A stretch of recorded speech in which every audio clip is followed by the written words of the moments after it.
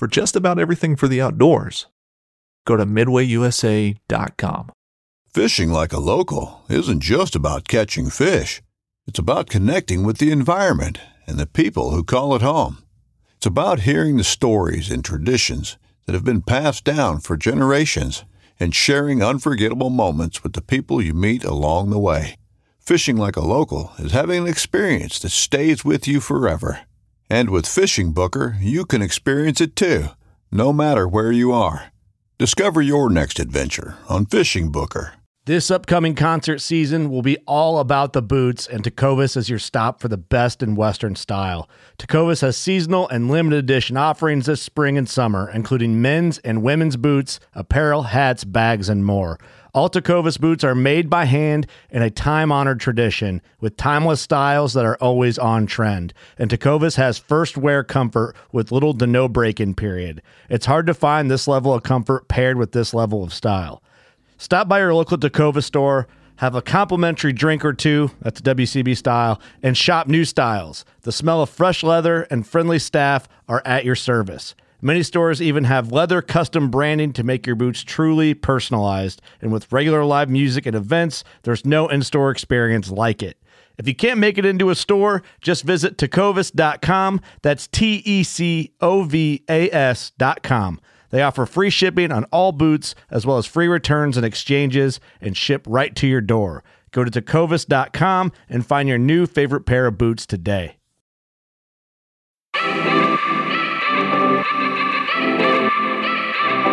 Happy virus season, everybody. Today is March 24th, 2020, and today's guest is Dan Infalt.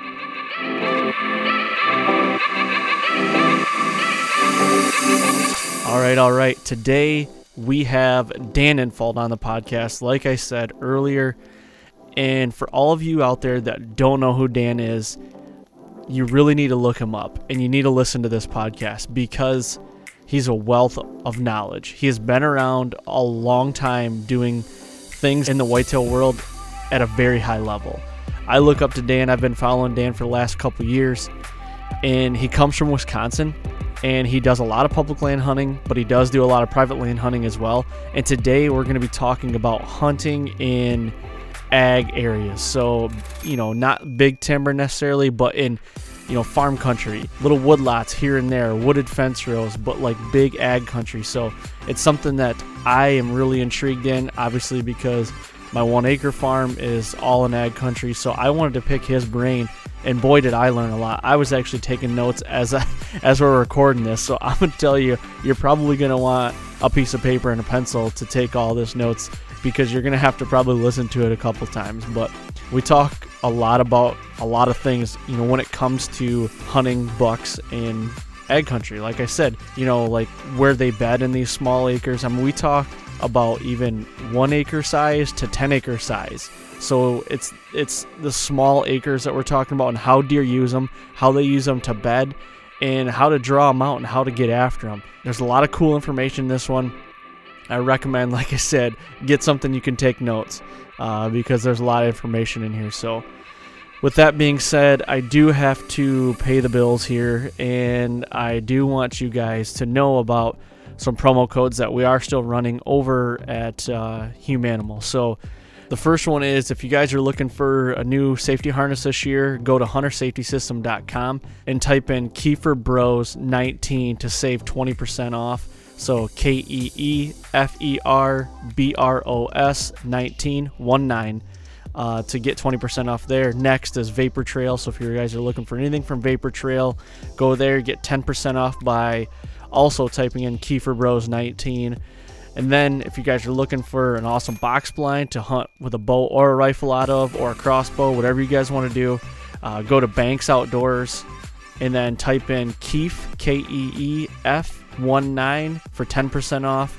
And don't forget America's Best Bowstrings. Type in Humanimal 20 at the end. So HUMANIMAL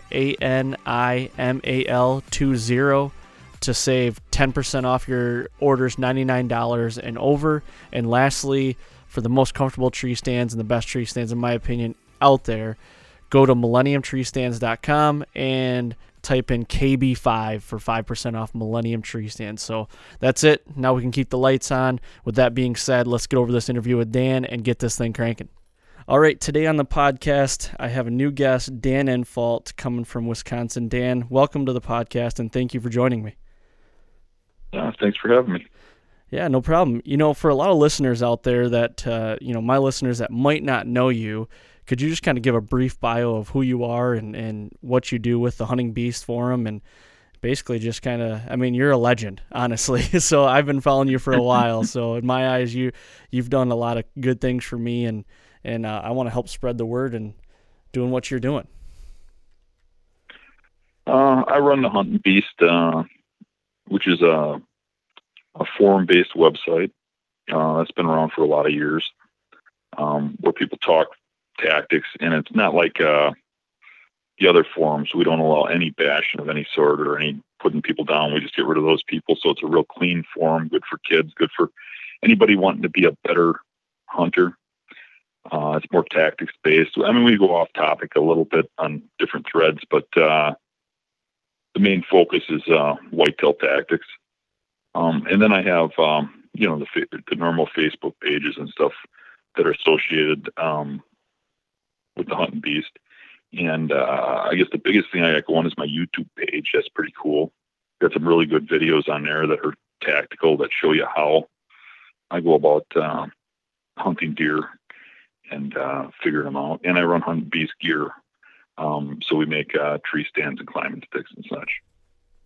That's awesome. And I actually got to not try your climbing sticks out, but I got to hold them and play around with them a little bit. And those things are legit. I'm telling you, for the mobile guy, those things, or not even just the mobile guy, but mobile in general, those things, I really like them. You hit all the nails on the head there, I believe, when you did that. And I really think they'd be beneficial. So that was really cool. Thanks. But to get into today's topic, and I kind of briefly talked to you about it a little bit before we started recording, but I was telling you about how I have a unique situation here in Michigan, and I've talked about it on the podcast before, so a lot of my listeners are kind of aware of the farm that we're going to talk about. But it's all ag. They're big ag country, little woodlots here and there, wooded fence rows, and little spots of just little timber. And the thing is the mile section that I'm in, it's only me and maybe one or two other bow hunters that actually bow hunt the mile section. So that's pretty good for here in Michigan. But once gun season comes around, it's a little different story. So, every guy you see orange all over, but, believe it or not, I actually get better deer on camera and encounters, whether it be an age class or a better antler size, on this piece of ground than I do on my family piece of ground that's only 15 minutes away and it's big timber. So I guess my first question to you is, why is hunting big farm country bucks so appealing to people in your opinion? I have no idea. Probably because in farm country you see more deer. You can be in the same kind of terrain in woods or hill country and have a deer 100 yards from you and never see it. Right. But in farm country, usually the way you're hunting, you see a lot of deer because you see for a distance and they're attracted to the food. So there's a lot more action in farm country. I gotcha. So, taking about, let's say, a 10-acre piece of timber, let's just say 10 acres or less, and now that's really small. But, with ag fields all the way around it, I know the crop rotation can change and it can leave for better access and, entry and exit with if it's standing corn. But let's say it is all crops that aren't corn and you're trying to access this, entry and exit. Like, what is the best way to go into a piece, like a small piece like that, thinking that there's probably going to be deer in the timber? But, what is the best way to access it, do you think, then? Even if there's not really a lot of topography changes as well, if it's just kind of like flatter ground. Well, the biggest thing is you have to know where the deer are bedding, because deer in farm country usually set up to know when you're there. And like earlier, you were talking about the pressure you have there, and how heavy the pressure is during gun season and such. those deer are not getting to be 4 or 5 years old without learning how to deal with that pressure. So if you got that many gun hunters in that area, they're learning where to hide and how to hide in that terrain.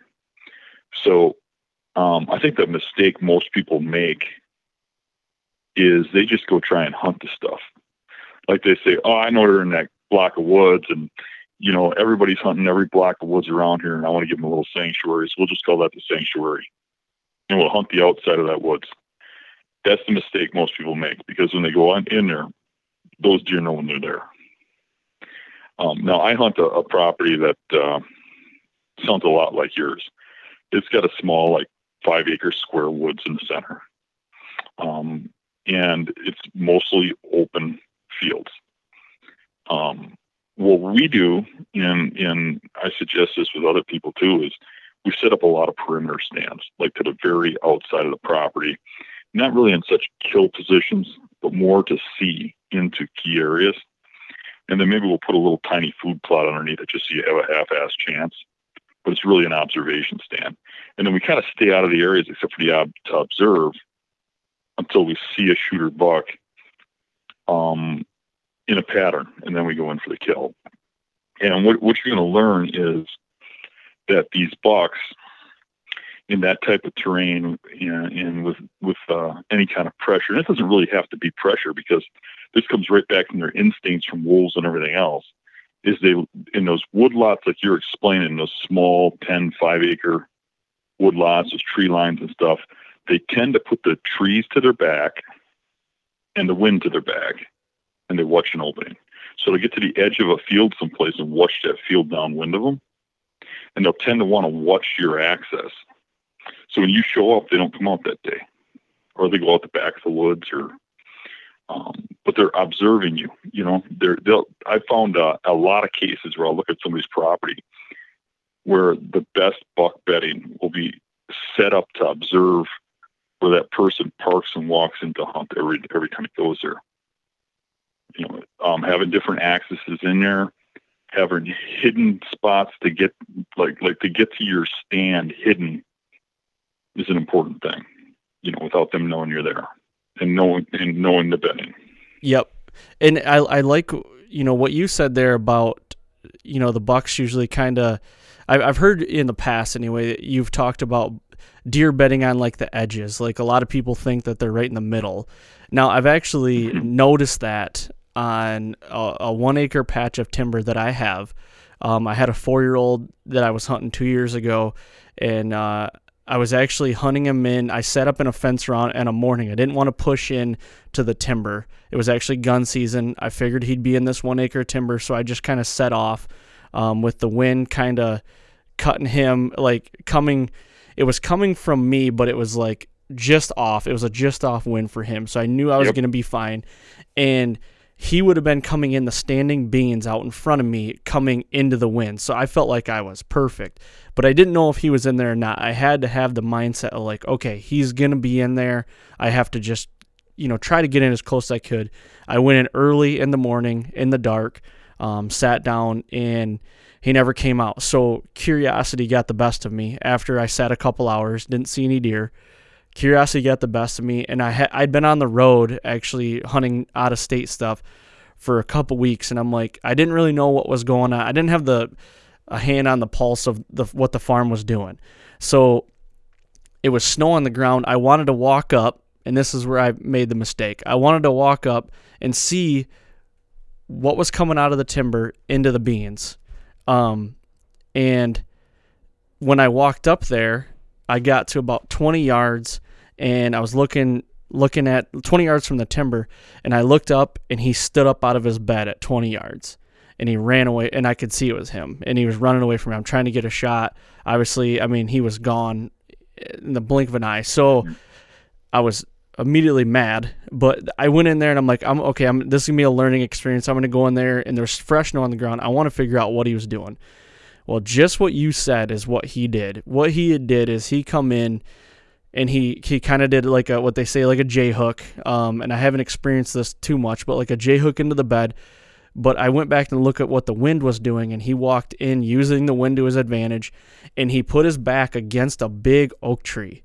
And the oak tree was actually between him and I when I was walking up to him. But my wind, when I started getting more to, like, let's say his south, the wind was he smelt me. He didn't see me or hear me. He smelt me first.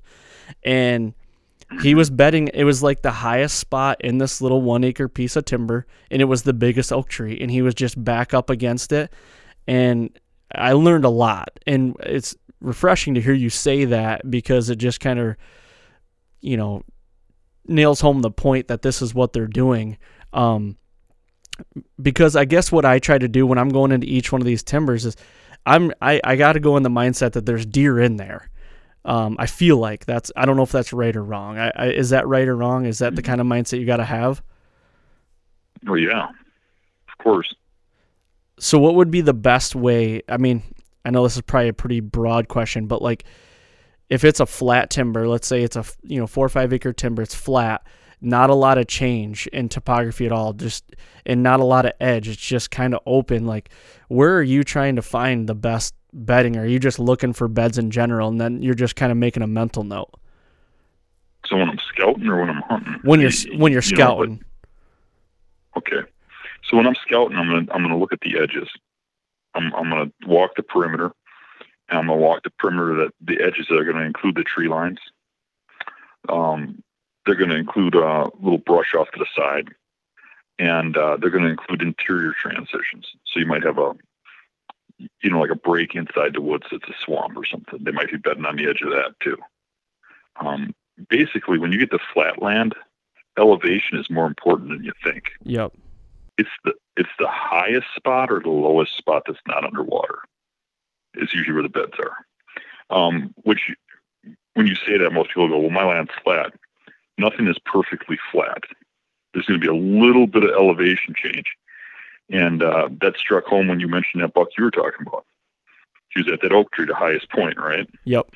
And almost with certainty, if there's any kind of cover at the spots, you'll find good beds at the highest elevation of flatland and the lowest elevation of flatland that's not underwater.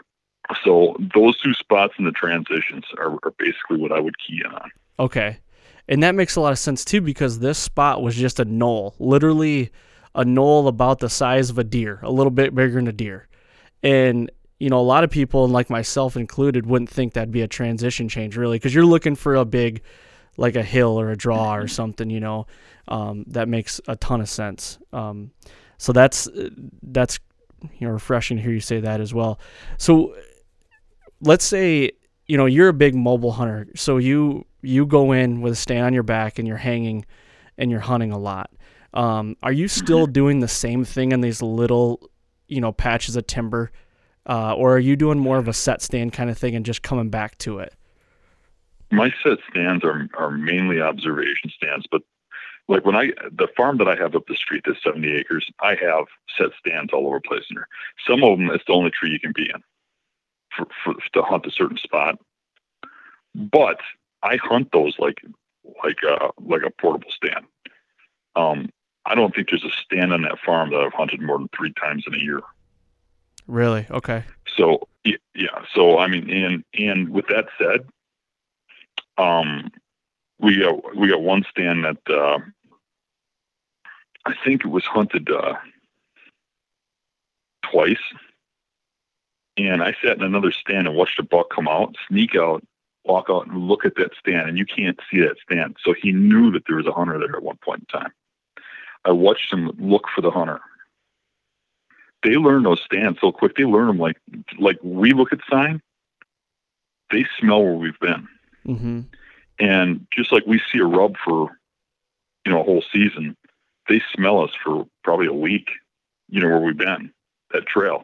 Just because you don't leave tracks or something doesn't mean a deer don't know you were there. So they figure you out. So, that mobile thing is huge. But now when you look at that farm, it's only 70 acres and it probably got 15 stands on there or something, right? That are in set positions. Because when you put a stand up, you just leave it there. Right. If you got to put another one up, on private land.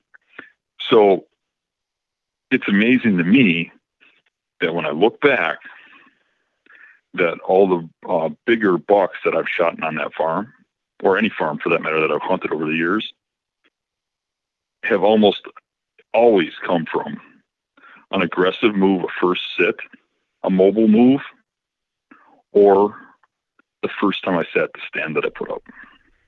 Okay. However, the majority of bucks I shoot come out of the permanent stance. Do you get what I'm saying? Yeah, So definitely. when they get to a certain age class, I no longer kill them out of those permanent stands. Okay. And it's not by choice. I mean, I look at I've actually laid it all out and did like a skew, a graphic Yep. of it. And out of my top 10 bucks, I think one of them was out of a stand or one or two were out of stands that I had hunted prior. Okay. But like 8 or 80% of them that were over 4 years old were shot the first time I ever sat a spot. But then when I looked at like the next 10 bucks down that were under that 4 years old range, but were still like mounters. Yep. But you're like you're just a shooter. Right. Yep. But you're going to mount it, like a nice 10-pointer, but not a giant. Yep. Those bucks came out of those stands that are permanent. Wow. The majority of the time, because that's the majority of the time where you're sitting. Yep. But those big bucks, they pattern you and they figure you out, and people don't get that. I mean, they'll listen to, yeah, I get it, but they don't really get it. I mean, it is to a degree like you wouldn't believe. I mean, you go in there in wintertime and there's snow on the ground, and you look at the giant buck tracks and walk through your wood lot, thinking about you got 70 acres here that's pretty open, and you got 15 stands on here. And watch that buck walk across that whole farm and never go within range of one of those trees. That's not an accident. Right. Especially when those stands are in trees where they need to be, like the little funnels, the tight spots where they come out of bedding. If they can get through there without going by one of those trees, it's not an accident. So it's usually those aggressive moves when you kill them. And a lot of times I think, there's deer that watch you climb those trees and you don't even know it. Mm-hmm. Because they set up for that. They set up to watch you, The biggest mistake guys make on farmland, by far, is they wait to hunt a food source adjacent to woods for the wind to be in their face. So they want the wind blowing out of that woods to their face. How does that put the deer bedding? The downwind side of that wood lot. Yep. Looking at the field. Mm-hmm. It pains me to hear you say that because I had that scenario last year, and the reason I had this buck pegged. I did. Like, he was coming in, I'm in daylight on a little food plot, like you had talked about earlier, how you put a little bit of food in and just maybe a stroke of luck, that's where, on the edge. So I had a little edge food plot. I mean, it wasn't even an eighth of an acre. It was right on the edge of where the ag meets the timber, and it was where trees didn't grow in the timber. It was like kind of on an inside corner. And the ag this year there was standing beans to the south of it, and then the field to the east of it was winter wheat that would, straw that had already been harvested. So it was nothing. It was just a barren field. Well, this deer was coming in through the west, the timbers to the west. It's only 4 or 5 acres of timber, coming through the timber, hitting the food source, going to the beans. But the thing is he was only coming in when it was a terrible wind for my stand. So I got aggressive one night, and I actually moved around to the other side of the food plot and actually made like a little makeshift kind of in the weeds. I just got down on my butt really, and just hopefully he would show up. And I had some does come in and he never showed up, but I couldn't hunt that stand because there's not a lot of good trees for stands around there. And the one good one I had was he wasn't coming in on that wind. So in that scenario, I mean, is there something that you can do a little differently to try to get on him a little bit better, or, make your odds a little better? Every situation's different. But for me, what I really like to do is, I take it that you're seeing him by trail camera, right? That's how you knew he was coming through? Yep. So for me, I think an observation is a good thing. Like if I know he's coming through there, getting back and getting in a place where I can see down into there from a distance with optics. Yep. And watching before I go in and seeing where he's getting up from where he's coming from, and then looking at, okay, if this is what he's doing on this wind, where can I get to and how can I get there? Maybe you got to crawl with a tree in line with you or something. And I've done that. Yep. But you have to know that. You have to have that knowledge. And to just say, well, you got to do this or you got to do that would be stupid. I think what you got to do is know what's going on. Yep. You know what I mean? You got to get that intel. And then that's not to say, there's been plenty of times I've sat back and watched a deer come through a field a certain way, and you go in there and you hunt and he comes in a different way and busts you. It happens. But even if your odds are 1 in 4 that you see him do something, the next day you go sit there on the same wind. If your odds are 1 in 4, that's a hell of a lot better odds than any place else you hunt. Oh, for sure. Yeah. That makes total sense. Yeah, and I know I kind of hit you with a loaded question because every scenario is different, like you said, and you just I feel like you kind of got to adapt anyway and just try to find. I like the idea of sitting back and glassing because I can do that on that farm. It's so wide open, and just you always get that thought like, man, I should probably be in a stand somewhere, but like sitting back and glassing can be the move that really gets them down on the ground, like just helping you move in and getting that last little piece of intel. I totally get that. So the same farm, I have a question about some scrapes. The same farm, 4 or 5 acres of timber, there was like 16 wide open scrapes on the edge of the ag into the, the field edge basically. What is your take on those scrapes? I mean, are the deer hitting them in the daylight, or are those after dark? Like, when you get that many scrapes, or not even that many, just some good, good open scrapes on field edges, what do you first think, I guess, when it's a smaller timber like that? Okay, what I'm looking at is I see those scrapes and I know there's a deer on the property. That's what I know. Yep. If I see big tracks in them, it gets me a little excited. If I see some big rubs near them, it gets me a little excited. But the proximity to bedding is what's going to tell me whether or not it's a kill spot. Most of the time, areas with a lot of deer sign are not the kill spots. That's not to say not sometimes they are. I mean, when you're talking to farms that small, and if you can assume it came out of that 5 acres, hey, maybe they are going to make that there in daylight. Maybe it is a good spot. But don't set up camp and stay there forever. Yep. Give it your shot and then move. Because if you think about it now, what do most hunters do? The overall majority of hunters go out and find a pile of scrapes, or they find some big rubs and they set a stand over it. Are the majority of hunters knocking down big bucks every year?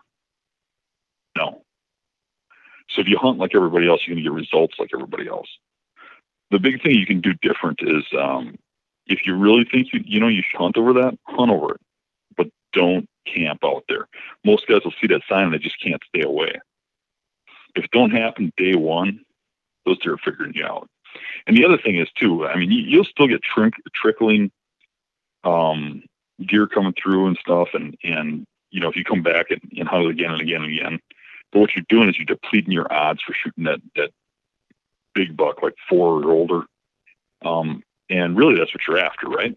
Right. So, I mean, even me, with the success I've had, sometimes I'm happy shooting, a really big 2-year-old or a 3-year-old or something, right? Yep. But you know what? I don't want to not be in the game for the giants. Yep. I totally get it. I'm hunting the giants, but I might take one that's like 130 or 140 class buck. But I want to be in the game for the giants. I don't want to put myself out of it. And it's a whole different class of animal.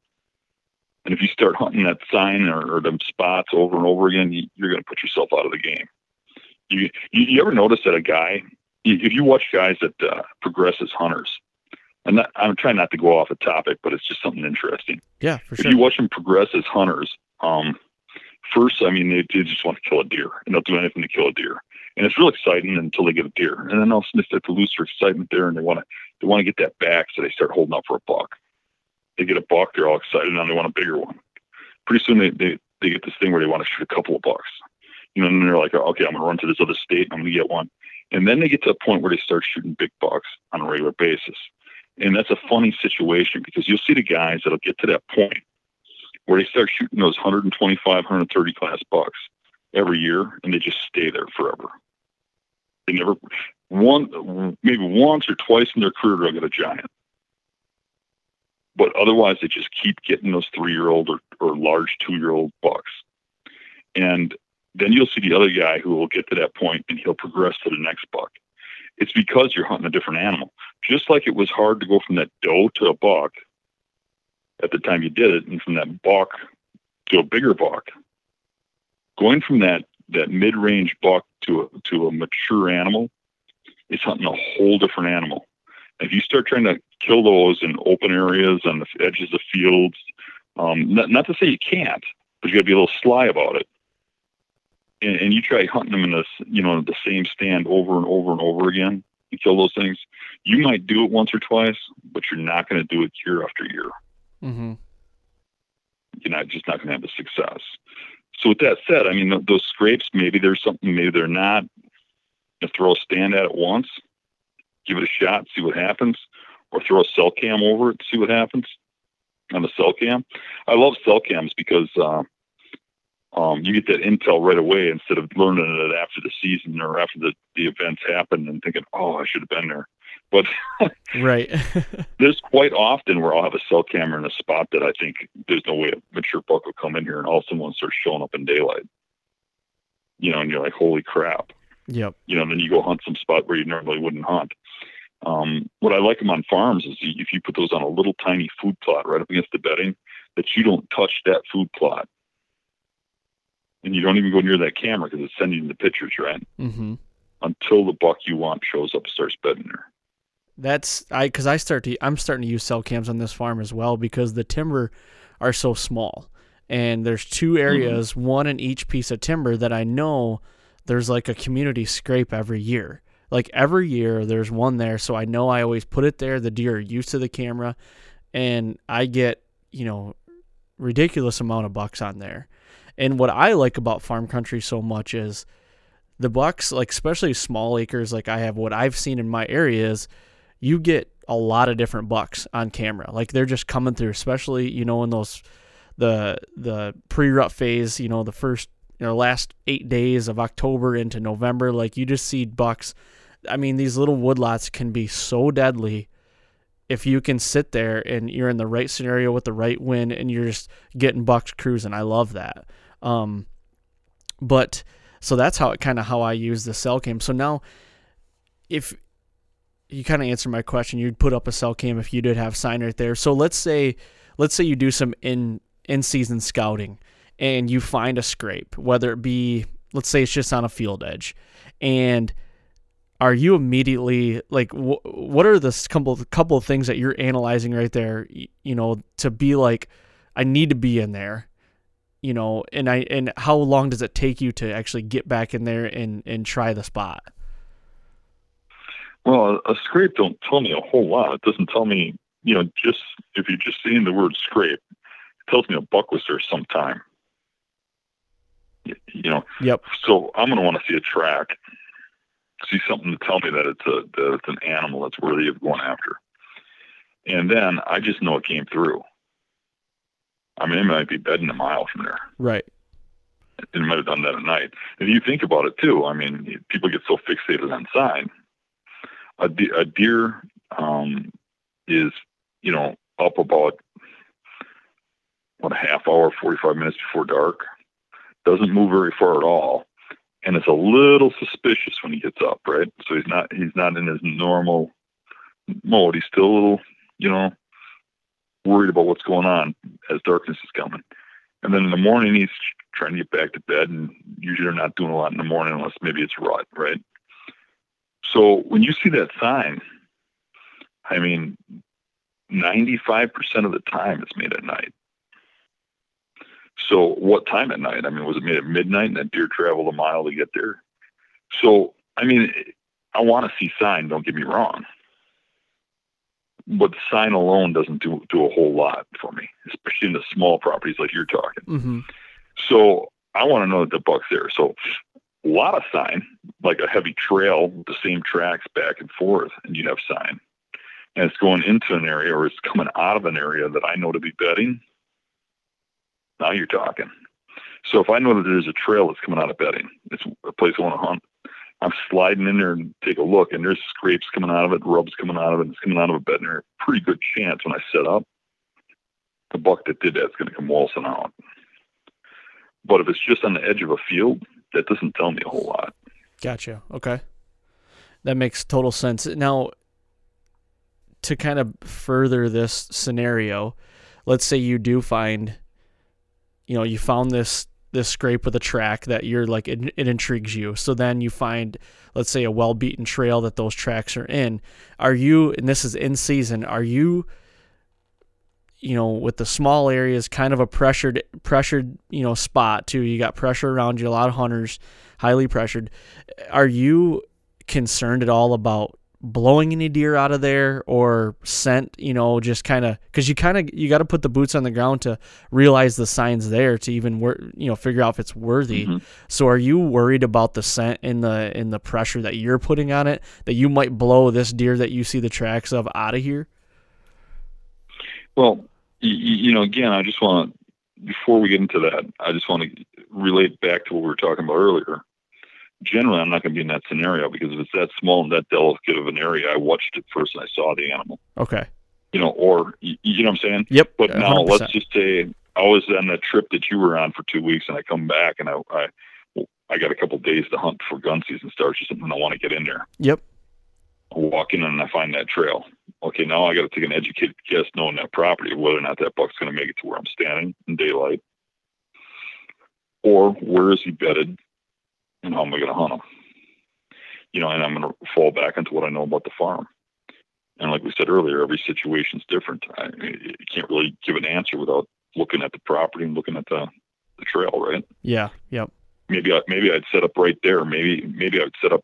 There's spots where I know that if I see, good sign in a spot, that I can say, oh man, I need to be a half mile from here. You might think I'm crazy, but I know that area so well that I know where the bucks are coming from. You know what I'm saying? Yep. Yeah. Over time. So, every situation is different. It just is. Is there and I know I'm probably, everybody's looking for this black and white answer, this cut and dry, like you need to do this, you need to do that. But when you're looking at sign, whether it be anytime pre-scouting or in-season scouting, is there a certain amount of sign that it's like, you're like, oh my gosh, like I'm in it. Like this is big buck territory right here. Is there like, a certain amount of it that to really get you going that you have to be there? It's not about the amount, it's about where it's at. It's the location.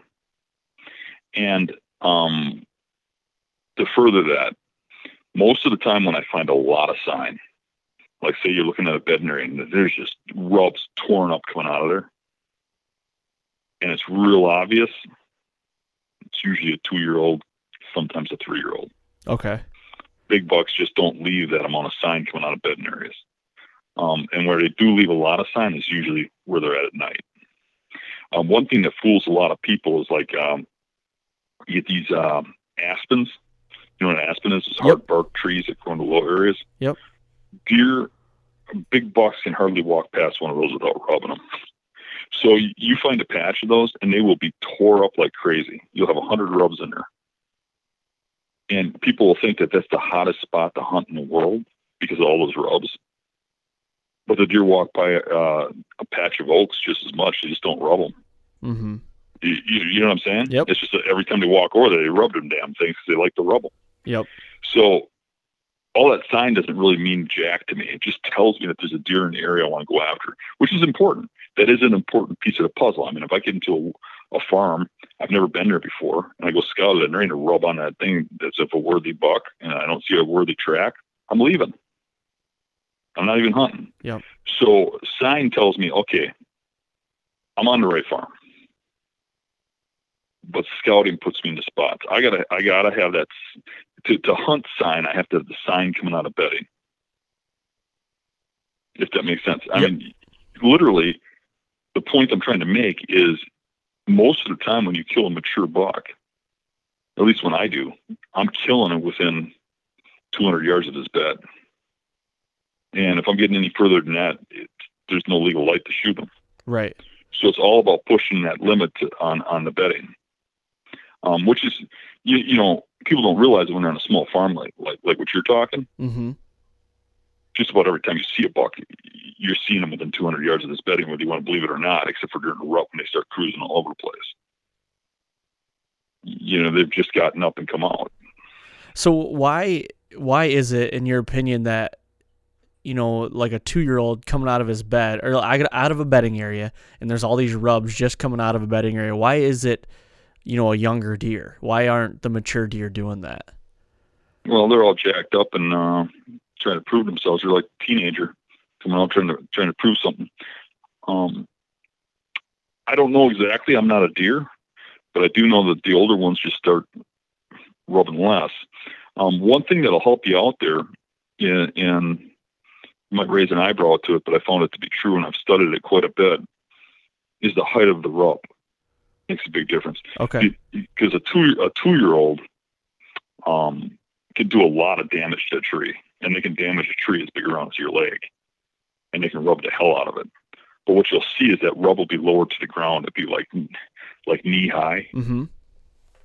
You know, to the center of the rub will be knee high. You might get tine marks up, like, you know, where your waist is or something, but the center rub portion of a solid tree will be like where your knee is.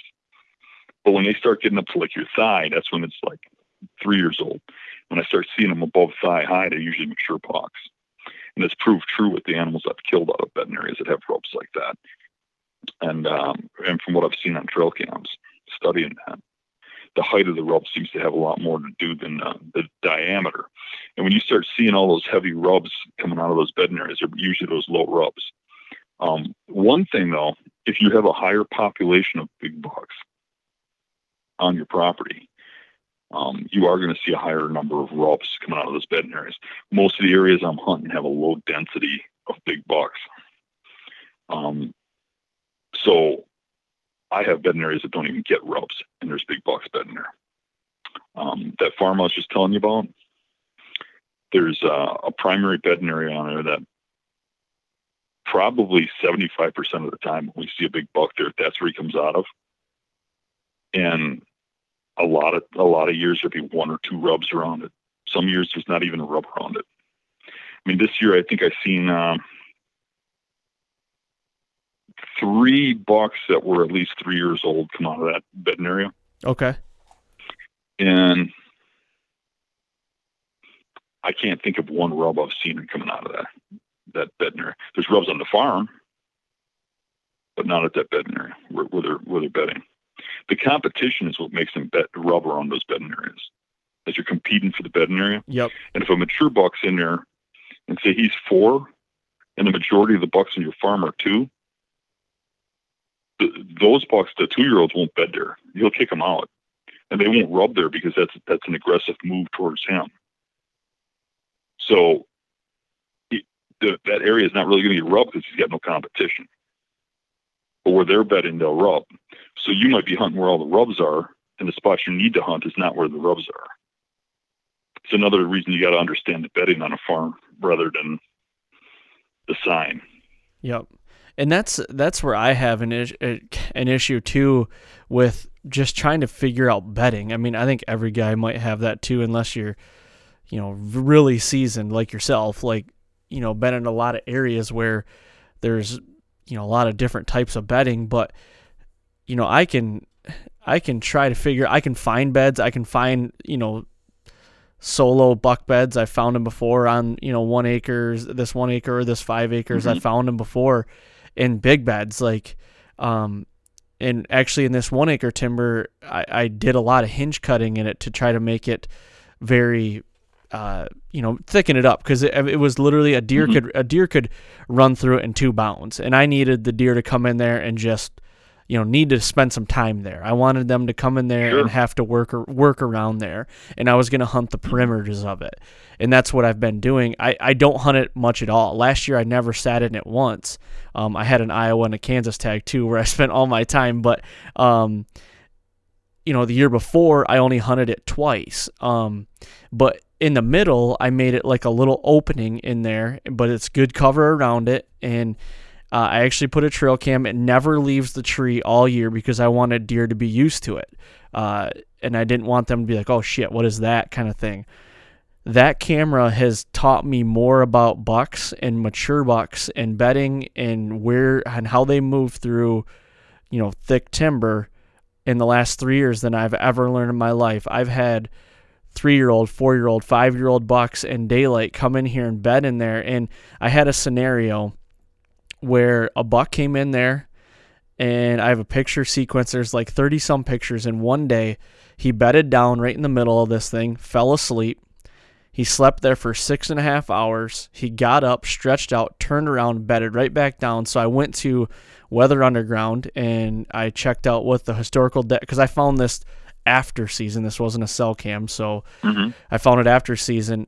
I went on Weather Underground. I'm like, what happened that day for him to get up and move and turn? And that's what it was. It was the wind shift. So then the gears are starting to turn. Like, how the hell am I gonna? How am I gonna hunt this? It is 1 acre of timber. It is tiny, but it is thick. And if I'm not there, if I'm coming in at, let's say, noon, 1 o'clock, that deer was bedded there all day, and it was a 3-year-old buck. A buck that I would have killed. It was probably a 130-inch deer. That's what I'm looking for in this area, and I would have busted him out of there. So it's like I almost created something good, but something bad in the sense that it's hard to hunt. Well, if it's that small, you can't hunt him on the outskirts when he comes out. Well, I could, but the only thing is my own. I have to get to it. I'm coming through a wide open field every time, so he can see me coming for a long way away. Yeah, that's my only problem. And I've got a wooded fence row that I can come down, and if the wind's right, I can, because I have permission from the neighbors to just walk on their side of the fence, and they said I could walk on their side of the fence, but still even, it's just, I don't want to do any mobile sets because I always do a set stand in there, because for me to go in there and start clanging around, and I make it sound like I'm really loud, but still, you're going to make a little bit noise. I like to just climb up and be in. But it's just difficult.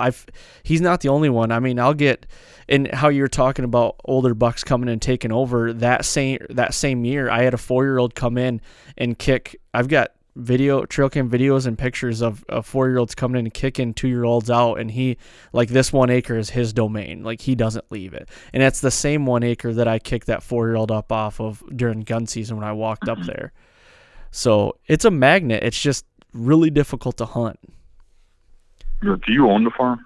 My brother-in-law does. He's a dairy farmer, and he doesn't hunt at all. So it's basically like he lets me do what I want to do it, as long as I don't touch the crops. The reason I ask is because if you could create cover or something so that you can get to a spot where you can hunt would be probably ideal. Yep. Yeah, and that's I was gonna maybe do some switchgrass, or just go in there and just on one of the edges. So it'd be the north edge. I can come in on the north edge, and there's some good trees on that edge, and I can shoot basically the whole 1 acre, and I can climb up a tree. And if something's bedded in the middle where this is at, I can almost get in the tree without anything seeing me or hearing me. But I would probably have to go in there and do a couple more hinge cuts, just to do like a slash cut, just for like a wall, just so I can walk in on the edge, which I could do for sure. Mm-hmm. But it's crazy. I did not expect the deer to use that as much as they have and how they do. And so this is another question I have for you. What I hear and read a lot from guys is they say bucks and does, they won't bed together, which I get that. But this little open patch, like there'll be, like today I'll have a group of 8 does bedding in it, like right in this little, it's like a 10 by 10 patch. It's just a little opening. The next day I'll have a 4-year-old bedding in it, buck. Is that something that like is like anomaly, or is that just like, No, I have that all the time. Usually if it's group doe bedding, it's a little different than the bucks. Like it's not far from it. But lone does and does with fawns, like a doe with 1 or 2 fawns, not in a group, we'll bed right into buck beds when the bucks aren't there. Really? Oh yeah, yeah. When I talk about doe bedding specifically, I'm talking about a group of does. Okay. And they will bed more open and more in a circle fashion, each facing a different direction, and work as a group to watch for oncoming danger. But often those doe bedding areas will be real close to buck bedding areas. And when that's the case, that can be an incredible spot during rut. Yep. And that's another scenario I have. I can't hunt this during the rut because my job, I produce hunting television shows. So I'm always gone filming or hunting somewhere. I haven't hunted the rut in Michigan since 2012. So all my time has to be, early. Maybe you're making a mistake as a filmer there because me personally, I'd rather watch you kill one in Michigan than Iowa. Yeah. Well, and this year last year I had an Iowa tag and killed a deer of a lifetime. He was a 186-inch, just 7.5-year-old giant. I figured him out in 6 days and ended up killing him. It was awesome. It was so much fun, so cool. A deer of a lifetime and a deer that a memory I'll have forever. And then in Kansas, I got to kill a really cool buck, older deer as well. But that was like the year I'm like, okay, I'm going to go all in and I'm going to hunt a little bit out of state this time. And then, so this next year coming in Michigan, I got a deer pinned down. I know he's alive. And he was pretty good last year, and I think he's going to be even better than this year. But that's my goal is to kill something in this area on camera. That's a 3 or 4 year old. It's a good deer, and my goal is to kill it in this 1 acre. Like that's my whole goal this year. So yeah, and that's the other thing too. And I've heard you talk about hunting it the right way and staying out of these little areas because the pressure is what kills these little areas and you got to strike at the right time. So I'll tell you something once, just kind of go on to your topic there a little bit. The biggest buck I ever killed, I watched that buck bed in the same spot over and over again for 2 years. Every time there was a west wind, he was bedded there. I picked up one of his sheds out of the bed, and it was an old overgrown pasture that had grass all the way around this willow tree and a couple of brushy trees. And the willow tree was kind of bent over and made like a little bridge, and you'd bed right underneath that bridge. And you could sit back from a distance and watch him get up and move because it was a real open area, kind of like what you're talking, right? Yep. And it just frustrated the hell out of me because I couldn't get near him. And there's a couple times when you'd think about what can I do? What can I do? And that's the kind of mind I got. I'm always kind of like contemplating how to make a move. What do I got to do? And I try to talk myself into making some sort of move. I mean, I can't just let it sit that I can't kill the thing or something. I can't just give up. So there's a couple times where I'd walk past this thing on this dirt road where I'd step off and just look at the trails. And if you stepped off that trail by 10 feet when that deer would come through, if you'd see it from where you're sitting, he would freak out when he'd hit your scent off of the dirt road. Really? It was like he was okay with you walking that dirt path, but if you step 10 feet off of it, he'd freak out. So I thought about trying to hunt the dirt road, but there's like no trees there, no nothing. And then I started thinking, well, what if, got a wind shift one day or something and the wind would change, and could I get in there? And I started thinking that maybe I could crawl up with a gun and get up to these cattails and kill them. And on Thanksgiving Day during our gun season, we're all getting ready for Thanksgiving, and a front moved in and a west wind turned to east. And I thought, holy crap, I got to go kill that thing. Mm-hmm. And I pissed my whole family off going out there. But I literally put a little patch of cattails that's, smaller than a car between me and that deer. And I bungeed a shotgun to my back, and I crawled on my hands and knees through water. And I even had to break ice up to those cattails. And I got that gun off my back, and I rose up on my knees. Here the buck is, I think it was 20, 30 yards. So you had no idea he was there? You just were hoping he was there? Not until yeah, exactly. Holy cow. Exactly. When I rose up, he's there, And his eyes got real big. He looked at me, I looked at him, and I shot him right in his bed. Wow. And all I could think was, for 2 years, I could have did that with my bow, but I never had the balls to do it. Yep. I never believed in myself. And the only thing stopping you from killing a buck in that little wood lot is believing in yourself. I mean, I believe that you could find a way to crawl up to there, get close, get somewhere around there, and do what you got to do. The trick is making the right move at the right time, because the first move is going to be your kill move. Mm-hmm. Because once that thing knows he's being hunted, good luck. But if you could, set up some cell cams, or sit back and observe a few times, get a pattern going. Then when you think you got things right, if you got to crawl on your hands and knees, or if you got to get in there, 2 hours before daylight and climb a tree and go way out of your way so he doesn't cross your scent trail, there's always a way. You just have to put your mind to it. Yeah. And that kind of leads to another question too, is like you said you go in there before daylight in the morning. Is that something you would do? I mean, you're going through, ag fields to get there. Would you push the fact and go in there in the morning and do that? Well, it depends. If I thought he was feeding in those egg fields, no, I wouldn't do it. And if it wasn't rut, I wouldn't do it. Okay. I would stick to evenings. A lot of times those bucks are bedded before daylight, even during rut. But during rut, what they'll do is they'll get back up and they'll move again once daylight comes, and go look for some does or something, and then bed again. But you find them bedding before daylight pretty consistently, mature bucks. Mm-hmm. Okay. So evenings are probably better, but.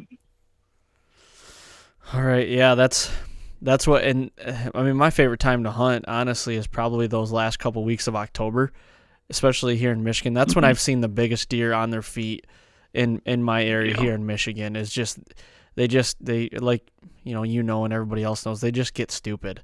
And for me, about a week to 2 weeks before everybody says it's peak rut time to hunt, is my favorite time to hunt, no matter where you're hunting. That's when people with skill, when skill meets deer that move earlier, you still pattern them, you can still hunt them, you can still do good. And where people need that rut time is when they need a deer that just does stupid shit and they can kill them out of any tree. Right. You know what I'm saying? Yep. Oh, yeah. But if you got skill before they actually go into rut and they're starting to get worked up, they start exposing themselves. They start leaving sign coming out of the bedding areas. They start, coming out earlier and moving further, and they get easier to kill. So I really like that last 2 weeks of October too. Yep. That's awesome. Well, very cool. Dan, I want to be conscious of your time. I know we've been on doing this an hour. I feel like we only scratched the surface, but I appreciate you coming on and doing this, and I'd really like to do it again sometime and maybe dive in deeper with some other tactics and other topics, because the bedding thing to me is, I want to learn more about bedding, and I feel like I'm learning every year. And I think you're the guy to learn from. You're the legend of the bed hunters that I know of. So, but thank you very much for doing this and taking your time out on this evening to do it. No problem. It was fun. Where could everybody find you? Can you kind of give a plug of all your social channels and everything, and your YouTube channel again? Like, where can everybody find your content and all your information? Yeah, just Google Dan Infalt or Hunting Beast, and I'll come up everywhere. Awesome. Well, thank you very much, Dan. And again, hopefully this next year treats you well, and maybe will it find you back in Michigan again? I know you were in Michigan last year. Are you going to come over again? I might. See where the wind blows me. There you go. Well, thank you very much, man, and you have a good evening. All right, you too. I mean, information overload. I love it. You guys are probably going to have to listen to this again. Hopefully you guys took out of this podcast as much as I did, because there's a lot of information in here, and I loved it. So thank you to Dan for coming on and doing this. If you guys could please go to iTunes, leave a 5-star rating. So go down to those little 5 stars, click the 5-star, that'd be huge, and leave some feedback, a little comment there. You can make it anonymous as well, so nobody has to know who you are or what you're doing. I just need some comments. So Appreciate it, guys. Also, don't forget, go to Kiefer Brothers _Humanimal YouTube channel to check out all of our stuff on that side of things. A lot of cool videos. Stay healthy out there. I know this COVID-19 still going around, so what better way to binge podcasts and then go to our YouTube channel, subscribe to it, and then also watch all the content. So thank you guys for that, and we'll be right here next episode, right on the Fall Podcast.